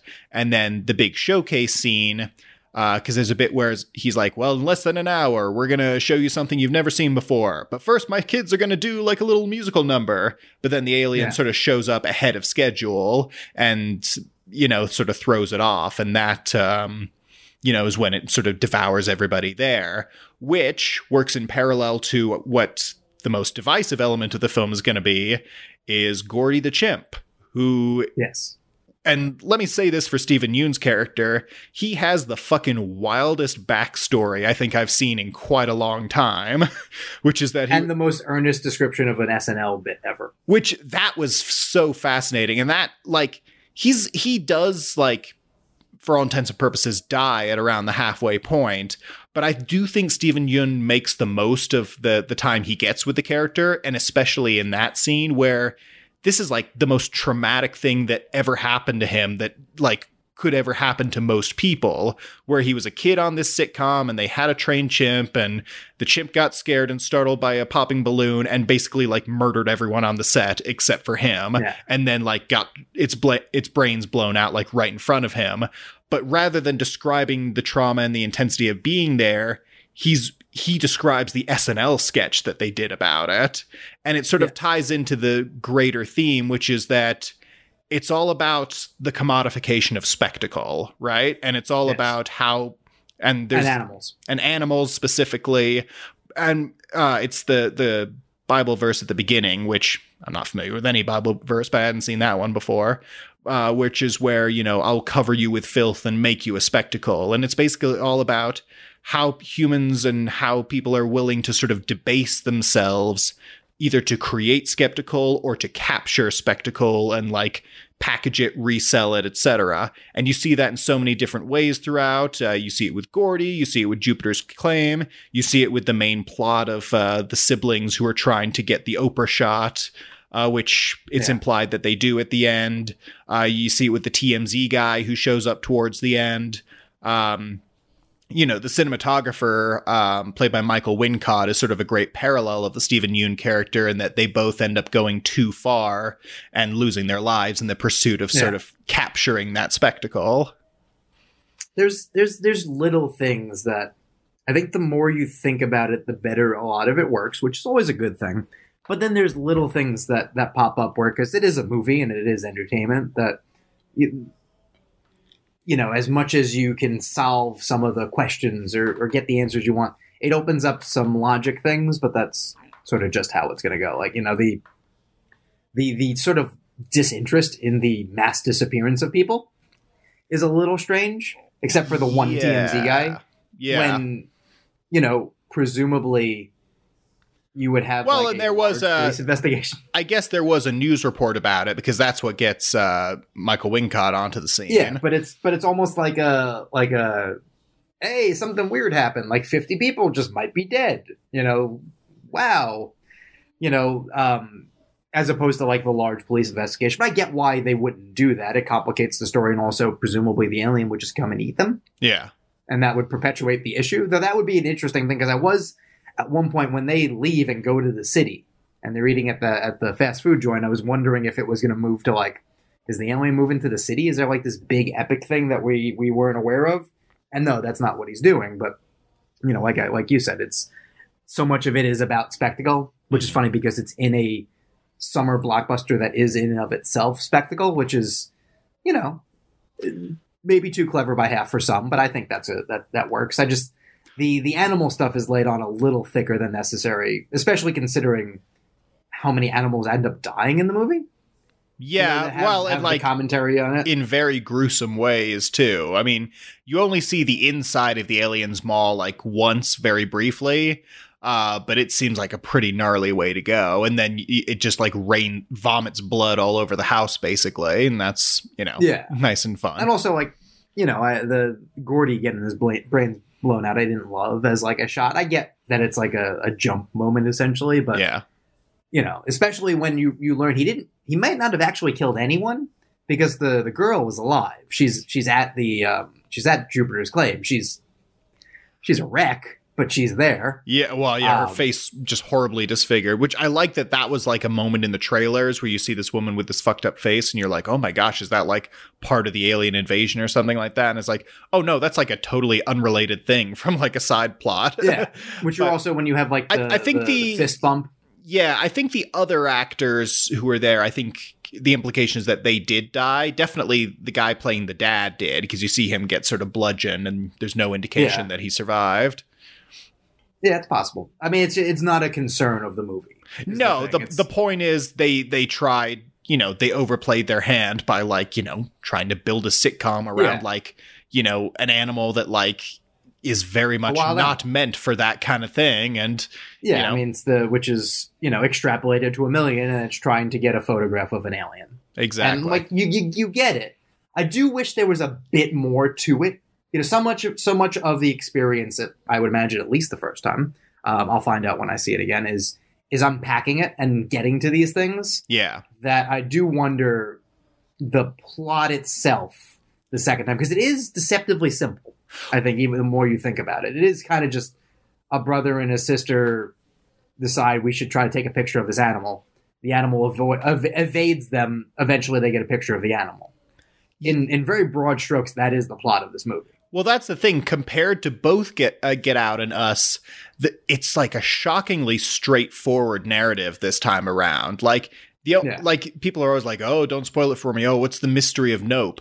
Really, the only narrative mystery to unpack is what the alien is. As soon as you understand that, like from that point onwards, it's a very straightforward second half. And yeah, except for the last shot, which I hate. I do admittedly hate that last shot. I hate the like tricking, like, I don't know. If you're at all paying attention, you know the answer to the question it sort of proposes in the very end. I didn't even know there was a what. Well, no, when she sees OJ. Oh, I think that's just meant to be like the hero shot, because you got like the epic Western music playing in the background. It's kind like, of. I just this like, was them. I know, they wrangled, you know, the wild steer or whatever. They got the Oprah except shot. for the fact he's like clearly dead. Is he? When would he have died? It ate him. Did it? I saw it twice, and I never saw a moment when it ate him. Well, I mean, I know they hold that like actual shot back, but in the final shot, there's no one behind him, as opposed to all the like police and stuff. It seems pretty clear it's a fantasy shot, but I'd be curious to. No, I thought the police and stuff were on the other side of her. Interesting.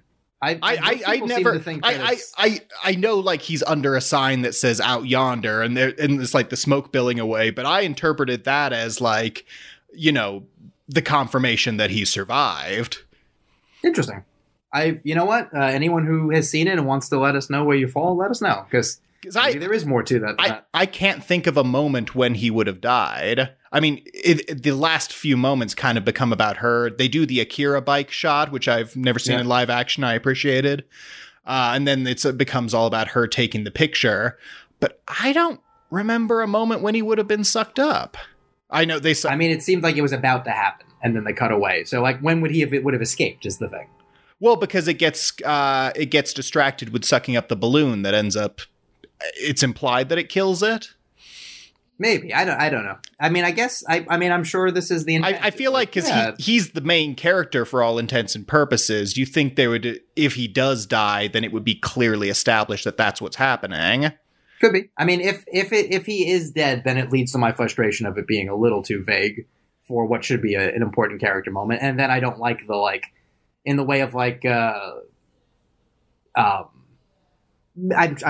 can't think of the example I want to use, but like looking up and seeing someone who's gone because it's like a fond memory. Yeah, that shot. No, well, like the end of Rise of Skywalker, for example, or something like that. Yeah. No, I didn't get that from it at all. My interpretation was like it's the hero music. This is the we succeeded, we beat the bad guys, we did the thing, and that's the my brother survived shot. That's what I took from it, at least. If so, then I don't know that it works better. It's a different thing. Right. I do think, regardless of which way it goes, considering how much the movie clearly has on its mind, because that's not the actual final shot. The final shot is that you see the photo that she took. Which is also like a solid shot, but also it is, but it's like that's the Oprah shot. Well, it is and it isn't. It gets more detailed than anything else they had. But beyond that, it's almost too simple for how much the movie had on its mind. Like, those last moments aren't saying anything in relationship to the metaphor or to the broader messages. It's just the heroes succeeded in their goal. But, like, you expect there to be an extra wrinkle of some sort, or some sort of, like, they did it, but at what cost or something. Because there's nothing. What goes back to what I was talking about last week, which is, I feel like Get Out is a movie that is elevated because of the social commentary and metaphor. Yeah. Us is a movie that is layering both things on to the point where there is a tricky balance there, but I think it still kind of works. Well, it works. We're talking about levels of very good here. Like, these are all, like, I'd say out of the three, Us is his weakest film, and it's still very strong. I think depending on how I think about it, I think they can be in different orders. I think it's harder to. I used to say that I thought Us was a little better than Get Out because there was a little bit more going on. But I think now, having seen Nope, I kind of have flip-flopped, and I like the, not simplicity of Get Out, but sort of the efficiency of Get Out. Well, yeah, Nope it's more is the simplest. It's more streamlined. It's both Nope and Us, like, get a bit more ambitious with their theming, but sometimes to the detriment of the narrative, I think, in both cases. Yeah. I think Nope is the first one where the narrative suffers to some degree. And again, it's just keeping it from being great. It's just very good to me. Well, exactly. Like, I really, really enjoyed it. I liked it enough to see it a second time. It did not crack my top 10 of the year so far. No, it's and like I just skeptical of awards play and things like that. Oh, like maybe a screenplay nomination, or sound. I actually thought the sound design in it was really strong. I think the sound is great. It's very well shot, but I think any of the broader award stuff is. I think it's not that kind of movie. No. And again, it's Tremors. It's Tremors or Jaws. It's one of it's at its heart, it's just a movie about, like, some people going up against a monster. Exactly. Essentially. I don't want anyone to think that I'm like negating Jordan Peele's talent, because he is definitely one of the most interesting filmmakers working today. But I think this is going to sound more negative than I mean it. But I think he might be a one-trick pony awards wise. In that Get Out was just the right place, the right time, the right movie. And I think the things he does are harder sells for the Academy than we were led to believe. Well, exactly. And it goes back to what I was saying last week, where he could have a very successful, very lucrative career making very interesting movies and, like, be regarded as, like, one of the great horror filmmakers of all time. He can have all that and still never make a movie that hits quite as well as Get Out did. And there's nothing wrong with that. But it could be a Sixth Sense situation, where it's you peak early, it's lightning in a bottle, and everything else is great and confirms the talent, but it doesn't quite hit that peak again. And maybe I don't want to dismiss that, because, maybe number 4 is the one where, this is where he's taking it. And maybe he'll continue to explore. I just my one concern is whether the like I had said last, like did he take the wrong lessons from Get Out's success and lean too far into the what's it mean and you see a lot of filmmakers fall into that trap. There are plenty of people who will defend Christopher Nolan until the cows come home, but there are also plenty of people who like most of his stuff, but then see like a Tenet and go, I feel like you leaned into your worst impulses here. Yeah. Well, that's me for sure. Exactly. You've made a film that's hard to say is a bad film by any stretch, but you've leaned into the things that you are at your best when it is in service of something else. And this feels in service of these impulses. And Nope threatens to do that sometimes. Like I did feel like I wanted more of the sibling interaction. They're not quite thin characters, but they're given way less story than you would expect. They're given just enough that you can't criticize them as being poorly written, But, and I know part of it is his intent to like have you ask questions, and that's part of his filmmaking style, but you certainly wouldn't have had a worse movie if you knew a little bit more about what they were up to. Yeah, or like one or two more flashbacks with Keith David, or one or two, like, just a little bit more of their backstory. Because, like, once the plot gets going, there's not really that much of that. And that's fine, because they're both functional characters. Exactly. They're the actors sort of are doing a lot of the heavy lifting there. Yeah, and it leaves them malleable enough to kind of do what the narrative needs them to do. Yeah. To which I wonder if, I think he said his first cut was like 4 hours long or something like that, obviously. Which is standard. Directors say that all the time. That's called an assembly cut. That's just you throw everything out and you see what works and what doesn't. Oh yeah, there is no... did you hear most Edgar films Wright's have that. take on that? Did you hear Edgar Wright a couple weeks ago? He was talking about, like, I don't do director's cuts because they're terrible. Like, nobody likes them. Oh, like, do you want to watch this? Wasn't that Taika who said that? Oh, yeah, you're right. Taika. I'm sorry. Because similar kind of personality, I think. If I get, do you want to watch my director's cut? It's terrible, but it's longer. You know, it's worse, but at least there's more of it, kind of thing. Like, go to the bathroom. It's fine. Like, you know, there is a lot of shit that leaves these movies that should leave these movies. I do wonder if some of the character beats had to be sacrificed.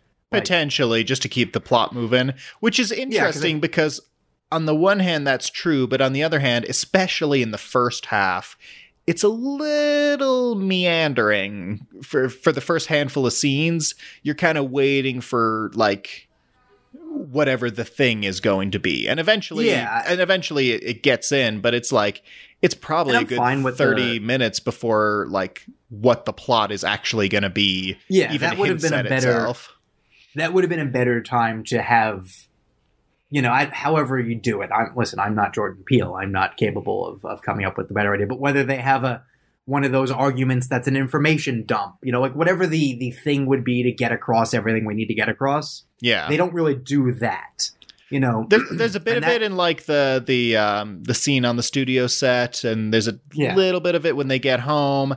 They spend probably a bit more time than they should on the Steven Yeun stuff in the beginning, considering he's important. What it amounts to. Well, he's important to the plot in the sense that he sets everything up, but most of what he actually contributes to the narrative kind of happens off screen, and you find out about it. There's the one scene where Kaluuya is sort of he's seeing like the performance off in the distance, and we only kind of vaguely hear it, and we don't really know what it is until after the fact.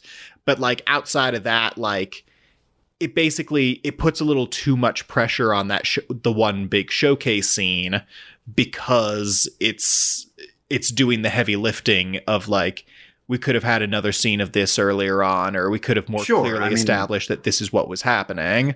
Instead, we get Gordy, which, like, fine. Like, it's a bold choice, but I don't know that I wouldn't have been happier with give me a little bit more reason to care about these people besides the fact that, like, I love Daniel Kaluuya and Keke Palmer's M is like a very big character.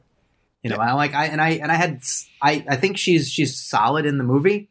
I think she made a character that I think as written is kind of unlikable, more likable, because she's not very nice to anyone in the movie. She's very selfish. Like, these are little things, and, like, obviously overcomes them as the things progress. But, you know, the repetitive beat of, like, every time there's work, she's like, you guys do it. Is a weird character I agree. moment to establish for her. I agree. Like, that happens a few too many times. I think she's great in it. I genuinely do. I think they both are. But I think they're having... because I don't want to call... the script, I don't want to say that the script is the problem, but at the same time, it's the dialogue specifically isn't as strong as it was in the first two. And I think it's because it's more in service of the big ideas or the set pieces than it is to the character interactions. And I think the character interactions are forgettable in this movie. By comparison, in the first two movies. Yeah, exactly. Get Out has really, really great small moments. I think is honestly at its best in the small moments. Exactly. I like that movie. I don't love it as much as everyone does. I'm sure when I watch it again, I'll get everything again and be like, oh, I was wrong. But, you know, I still think maybe the best moment in that movie is Allison Williams, like, trolling, it was like an NCAA site or something, like looking for the next guy. Like the little moment of like, maybe a basketball player this time. Just like these little details that are really clever. Well, when she's fucking doing the Fruit Loops and the milk, but she's got them separated. Yeah, there's so many good small moments or character beats or just having like Bradley Whitford, who would have voted for Obama a third time. Like, they're just so well realized for the world that they're creating. And there's less of that in Us. Obviously, it's a family dynamic and much closer put together. But like the scene where she's giving Winston Duke like all the information you need in that movie. Yeah. And he's basically trying to fuck her. That's a really good small character moment. And there isn't really anything in here. The dialogue, like, I think the SNL story is very funny, even though it's a harrowing thing he's describing, and individual things work. But as a whole, if you just had the script read out loud to you, it wouldn't read particularly great. And that's a very weird dynamic to judge a movie on, especially a visual movie like this. But if you just sort of took the dialogue out of the movie, it's a little plain Jane. Well, I think it's interesting because, Peele won an Oscar for his script for Get Out. And I think with that one, and Us to a lesser extent, it was more like he is a very solid director who's like got these really crazy concepts or scripts that like are sort of elevating the directing. In this one, it's almost reversed, where like his directing is better than it's ever been, but the script hasn't quite kept up with that. And he's got more ambition 100%. And he's got a bigger budget now. And he's like clearly like, to a certain degree, he's having his cake and eating it too by making like a massive spectacle movie that's also a critique of spectacle movies. Yes. But he's got the directing talent at least to pull that off. Yeah. You just wish the script was a little tighter. And maybe it's just because I feel like the characters in Get Out are all fairly competent, right? If not like outright smart people. And in Us, they're an upper middle class family. So they're well educated. They have like, there's this veneer of like education to a lot of it. The main characters and most of the characters here are kind of played dumber. And maybe that's part of it. Like, obviously, like Daniel Kaluuya is playing a farmer, essentially, like a horse wrangler. Like, he's not, he didn't go to college. Like, the movie never spent any time on that. But they find a good balancing act there because, like, he's simple, but he's not stupid. No, exactly. He's very much his father's son, and like his dad probably was very wise. Even though some of the things you hear him say are like, all right, I get why the three of them have a complicated relationship. But their language in the movie, I feel like, is a lot more based. I don't know. I don't know the word I'm looking for, but I feel like I know what you're to some degree. At. Also, his skill is at these very, and also that's a thing that so few movies do well. If you want to get into what's, his social criticism and what makes Jordan Peele such an important filmmaker is that, there's a dearth of black filmmakers to begin with. And movies centered around predominantly or entirely black casts are even more rare. And when they are, they're often stereotypes, and he's probably the best in the business at avoiding those, or even with Get Out, commentating on them. Yeah. So I think, not all of the movie by any stretch, but individual scenes or lines that just kind of sound like they could be written by whatever were the slight letdown. Like I can think of one specific argument where they have where it doesn't sound like his dialogue, if that makes sense. And he's only 3 films in, so I don't know that that's fair to put on him yet. But there's a scene where I think it's her, where she's yelling at him and she calls him the N-word, and it just seems so simple compared to what he would do in his other 2 films. And maybe that's part of the plan. Maybe that also is like, I want these to be much more of your average American because they're caught up in something bigger. As the things have gotten bigger in these movies, maybe he wants the people to be slightly smaller, so it's a scale difference. But I don't know. It's not a great criticism because it rubbed me strangely, but I was curious if you noticed that as well. And it sounds like you kind of did. Yeah, I would say so. Or like the bit where they're talking about like, oh, that was supposed to be my horse, and like, but Dad wouldn't let me. Like that whole thing is like, I don't know. In an earlier film, the writing there would have felt a little sharper, or at least had a bit more personality to it, where here it felt a little functional. Well, that's what it is. It's functional. So many of those are like, okay, we need an argument between them, and they need to be a little nastier to each other than they have been previously. Yeah. And there's not more to it. Or, honestly, the Angel is kind of just dumb. Like, he's funny, but he doesn't serve a bigger purpose. Well, yeah, I mean, he's the tech guy. He's supplying the both the equipment and the enthusiasm. I actually thought he was pretty good.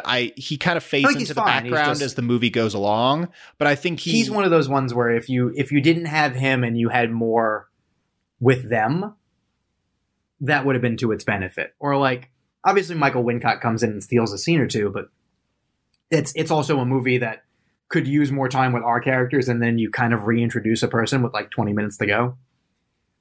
And that's a strange choice. Though I will say, the things it does well, as we sort of wrap up, it does incredibly well. Don't forget any of that. I think, oddly, maybe the most effective scene is in the barn, where he's sort of like duped by the Stephen Yeun's kids. Oh my gosh, yeah, the build up on that is fantastic. Did you get it? Did your audience give a good like nope when like the thing happened? Well, I was right there part of it, because you see them and you can't quite make them out, but you see them moving and like unnaturally. It's like, oh. So that was really good. And then like the payoff there, that's one of the scenes I was talking about where they're blending the horror and the humor really effectively. Yeah. Oh no, the movie is funny, and also, it is, I think, I really like the most fun of the three. Yeah, I would agree with that. I think also like one of the best fake jump scares I've ever seen is the bit where Angel's in the he's like watching the monitors, and you see someone like coming in the distance behind him, and there's like a musical sting that's like, oh, is somebody gonna get him? But then like it dies down and you see, oh, it's just his coworker. But then she says hi, and he still has the jump scare, even though we already know it's nothing. I thought that was just so well done. It's just funny because it's Barbie Ferrer from Euphoria. And you're like, oh, she's going to serve a bigger Nope, she's in that one scene. Oh, yeah. No, in and out. She's just there to be like, oh, you're spying on someone. That's weird. But at the same time, she's like invested in what happens to the quote unquote characters by the end of it. Yeah, that's one of those things where it's like, okay, I see what you're doing. You're just another layer on of like, oh, I want to watch the show, the spectacle, and great, but also what else are you doing besides that? Like, I feel like maybe because there's kind of like one main theme here that gets layered on, it's maybe a little less effective. I can see that. Two quick points of interest before we wrap up. One, Keith David, I thought he might serve a bigger purpose, but yeah, he's really most of his screen time is before the title hits. I told you that going in. But what I thought was interesting, and I especially picked up on it the second time, is that Daniel Kaluuya is doing a really good job of sort of, because Keith David has some very distinctive cadences in the way he delivers his lines, and I think Kaluuya is doing a fantastic job of sort of replicating that, and like he's very believably Keith David's son, even though we barely get any Keith David in the movie. So I just thought that was kind of cool and interesting.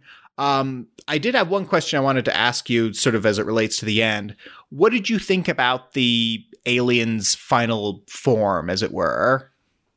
Oh, when it's like big, like when it's like a big, like billowy, like balloon cloud sheet looking thing. It was all right. It looks like a giant, like I heard very when I was leaving the someone called it like a giant sperm, and I thought that was pretty funny.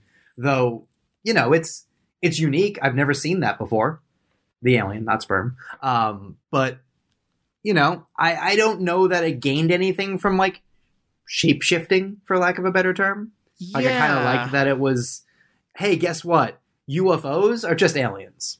Like if that was the hook, even though it makes no claim that that's anything but this one particular thing. But it would be kind of funny if it's like, oh, all these like UFO things we've seen over the years, it's just what aliens look like. And they're just like animals, and they happen to drift into our area as opposed to wherever they normally hang out. And yeah, it was interesting, but I don't know what it served besides like, by the way, spectacle, which goes back to the, well, because some parts of the alien because, you know, we don't get much backstory or where it came from or anything. But that was something I didn't particularly like it because I thought it was kind of shapeless and sort of non-committal. It was just like kind of a big floating Rorschach test or something. Yeah, because it has a very like drapey look to it in its initial and like main form. Well, and everything is kind of like it's weird because it looks like it's perpetually in the process of transforming into something else, like some other final form that we never see. But I think it's at its most effective, both visually and sort of creepily, when it is just that classic flying saucer shape. And I almost wish they had just sort of stuck with that. And, you know, you can give it like teeth or something in the ring or something. I don't know. Because instead they didn't really do teeth. They did like the square popping up that kind of like looks like a balloon. Like it just has that like billowing balloon, like putting up a tent for like the carnival feel to it. Everything feels like that material is what it's made of. I appreciate that, but I also just I don't know, aesthetically I wasn't too into it. I also thought both because it's clearly got like in the opening credits you sort of see what you eventually realize is sort of down its, I guess, gullet or whatever, is very much sort of, you know, replicating, you know, the viewfinder of a movie camera, which, you know, it then goes into the clip of the black man on a horse. And then stuff like that, or the fact that you could argue it's shaped like an eye.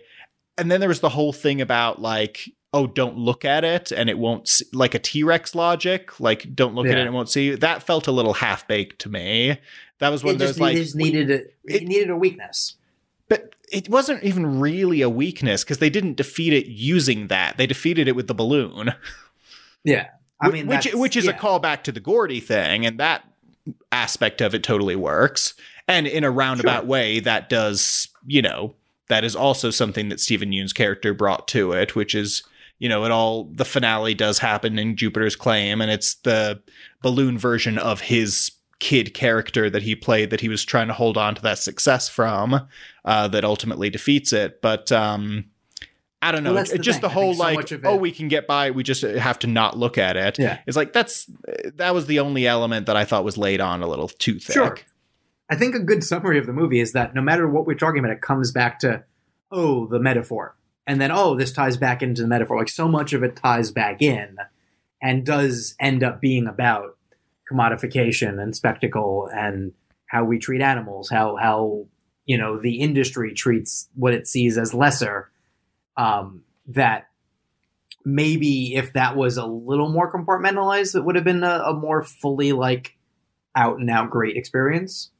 But also it's doing what he wants it to do. It's generating like conversation upon conversation. Well, yeah, I mean, so regardless of what you think about it, like the fact that we've just spent the past 40 minutes or whatever talking about it in depth, like there's a lot to it considering how straightforward it is. And the fact that it can engender such conversation is in and of itself already a big win.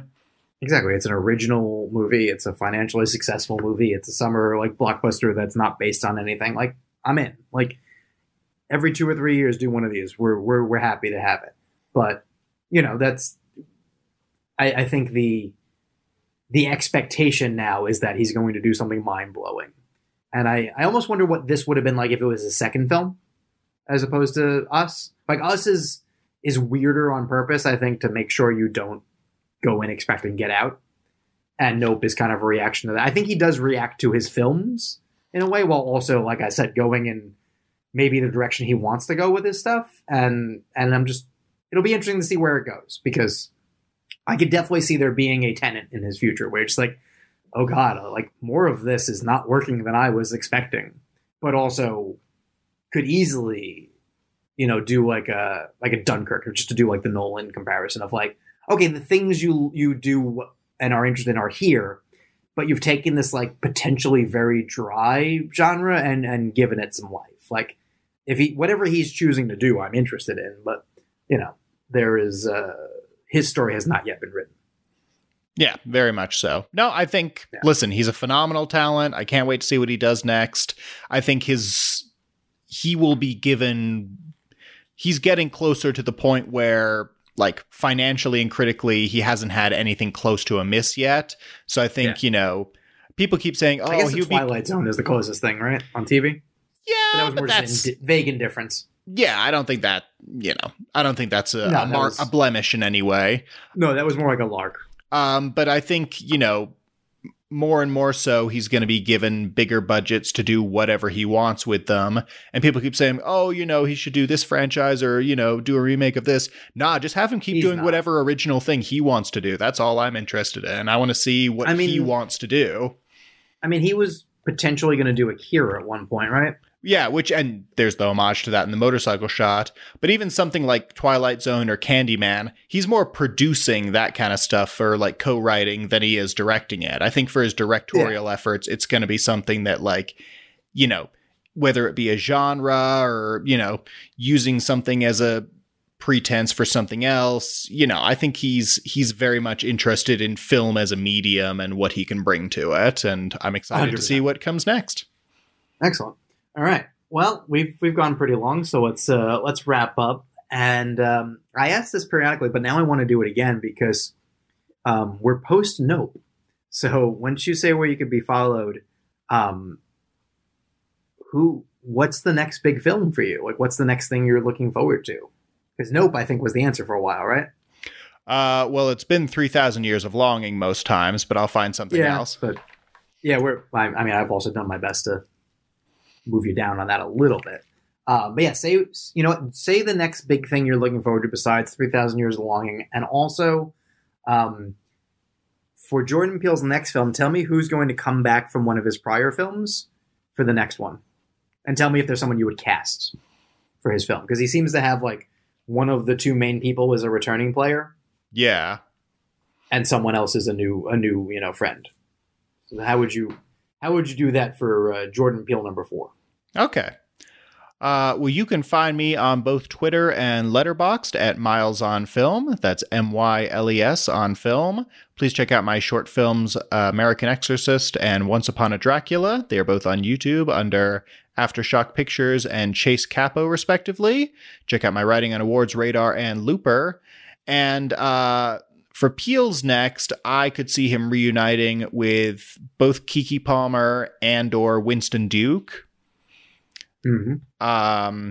As far as something I'm looking forward to that's not 3,000 Years of Longing, if I go down the release schedule a little bit, I'll tell you what the next big one sort of after that would probably be is The Woman King.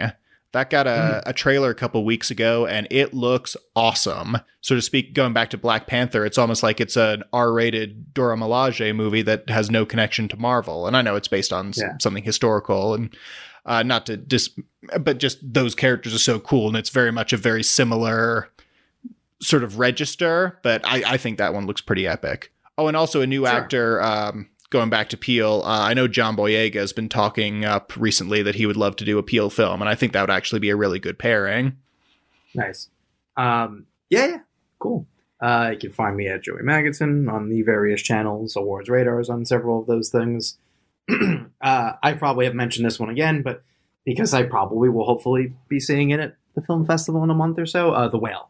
I'm very, very hopeful for The Whale as we start to zero in on the films that will probably be actually coming out this year, which we didn't really talk about it, but apparently Killers of the Flower Moon is not going to be coming out this year. Was it ever? That's a whole other thing. When we know for sure, we'll talk more about it, and we'll do more of like a predictions check-in probably like next month. So not ignoring it, but just not a huge concern right now. Pain in my ass that I had to take it out of like 20 categories, but that's my cross to bear. But The Whale. Especially we got a picture, and like he does look very good. He doesn't look cartoonish. He just looks like a big dude. And I mean, I didn't doubt that, but I think that was the one kind of like, I hope he doesn't look like if Homer was a human being kind of thing. Because it wouldn't work then. No, it looks very believable. Yeah, I'm very excited for that one as well. I hope they do justice to the play. Sure, we will see. And I'm gonna say probably someone from Us because it seems like every other, like because Daniel Kaluuya took one off in between. Yeah, Lupita would be a good choice. Like, I don't know the plot, so Depends on what they have. We didn't know the Nope plot until it came out, so... Yeah, exactly. A lot of us, I remember there being like, oh, it's probably like a mad scientist, because it looks like there's almost like a flying a kite type situation. Sure, or like we thought like, oh, the aliens are already among us kind of thing, or nope, not like that. Yeah. I mean, the people who are like, oh, Nope stands for not of planet Earth, I'm like, well, you're not wrong. It just doesn't play in any notable way. No, well, and it's, I think I saw an interview with them or something. It's like, oh yeah, that's a fun thing that's gone around, but no, that's not intentional. It's just, it's just Nope. Yeah. Speaking of which, I thought for sure they were going to say it more often. It's really only like 2, maybe 3 times that Kaluuya says it, but outside of that, it's. Yeah. I thought it. I mean, in the scene that we both like so much, I believe he says Nope, right? Well, the one of my favorites is where he's like right under it, and like there's the rain sort of around him, and he sort of like cracks open the car door, and he looks up, and there's the lightning, and there's like you see the thing and the thing, and he's just like Nope. Yeah, there's a couple of times I do that, and that was great. As for a new person. It depends. So much is dependent on the story. I know I asked the questions, I screwed myself up, but he gets pretty big stars, but he gets he's at his best. It seems when he has someone who's having a moment, kind of thing. Sure. So like maybe Brendan Fraser. I don't know. Yeah. So much, or it depends on the pairing. I mean, he does seem to also like a diverse cast. Yeah, I mean, us obviously was very sort of clearly designed to have the white family and the African American family because of the difference. Like that was played very clearly into that.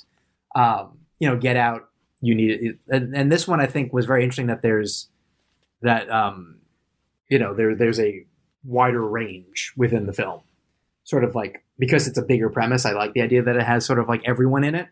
Which is a small thing. It's not like the end of the world when you don't, but it is always nice when a film recognizes that there's more than one type of person in the world. Yeah, especially totally. He's building out these worlds. So I don't know. Like Michael Pena was another name I thought of. Oh, that would be good. You know who I just thought of, who is in Us, but in a very, very small role, is Yahya Abdul-Mateen II, who's a much bigger actor now than when he was in that. And obviously they technically did Candyman together, but I think that would be a cool pairing too. Sure. We shall see. More next week. What is there anything notable that we'll be talking about next week off the top of your head? Well, I'm not seeing that fucking Super Pets thing, so I don't think I'm seeing it. I've seen Vengeance. Maybe you'll see it. I mean, I might have time to see Vengeance. Yeah. Everything Everywhere All at Once is coming back to theaters with like outtakes, which is a weird thing. I don't know that I need bloopers in my movie about that, but I'll probably do it. I'll probably see it. You know what I think you'll probably end up seeing? Resurrection, if you have the ability to. I don't know that it's gonna be near me because it's a little bit small, but I would like to see it for sure. Maybe I'll double feature that and finally catch up on The Night House. Fair. And then we will be able to talk about. I will have seen Bullet Train. Oh, nice. And I've seen Bodies, Bodies, Bodies. So we'll just talk about that a little bit next week, and then more.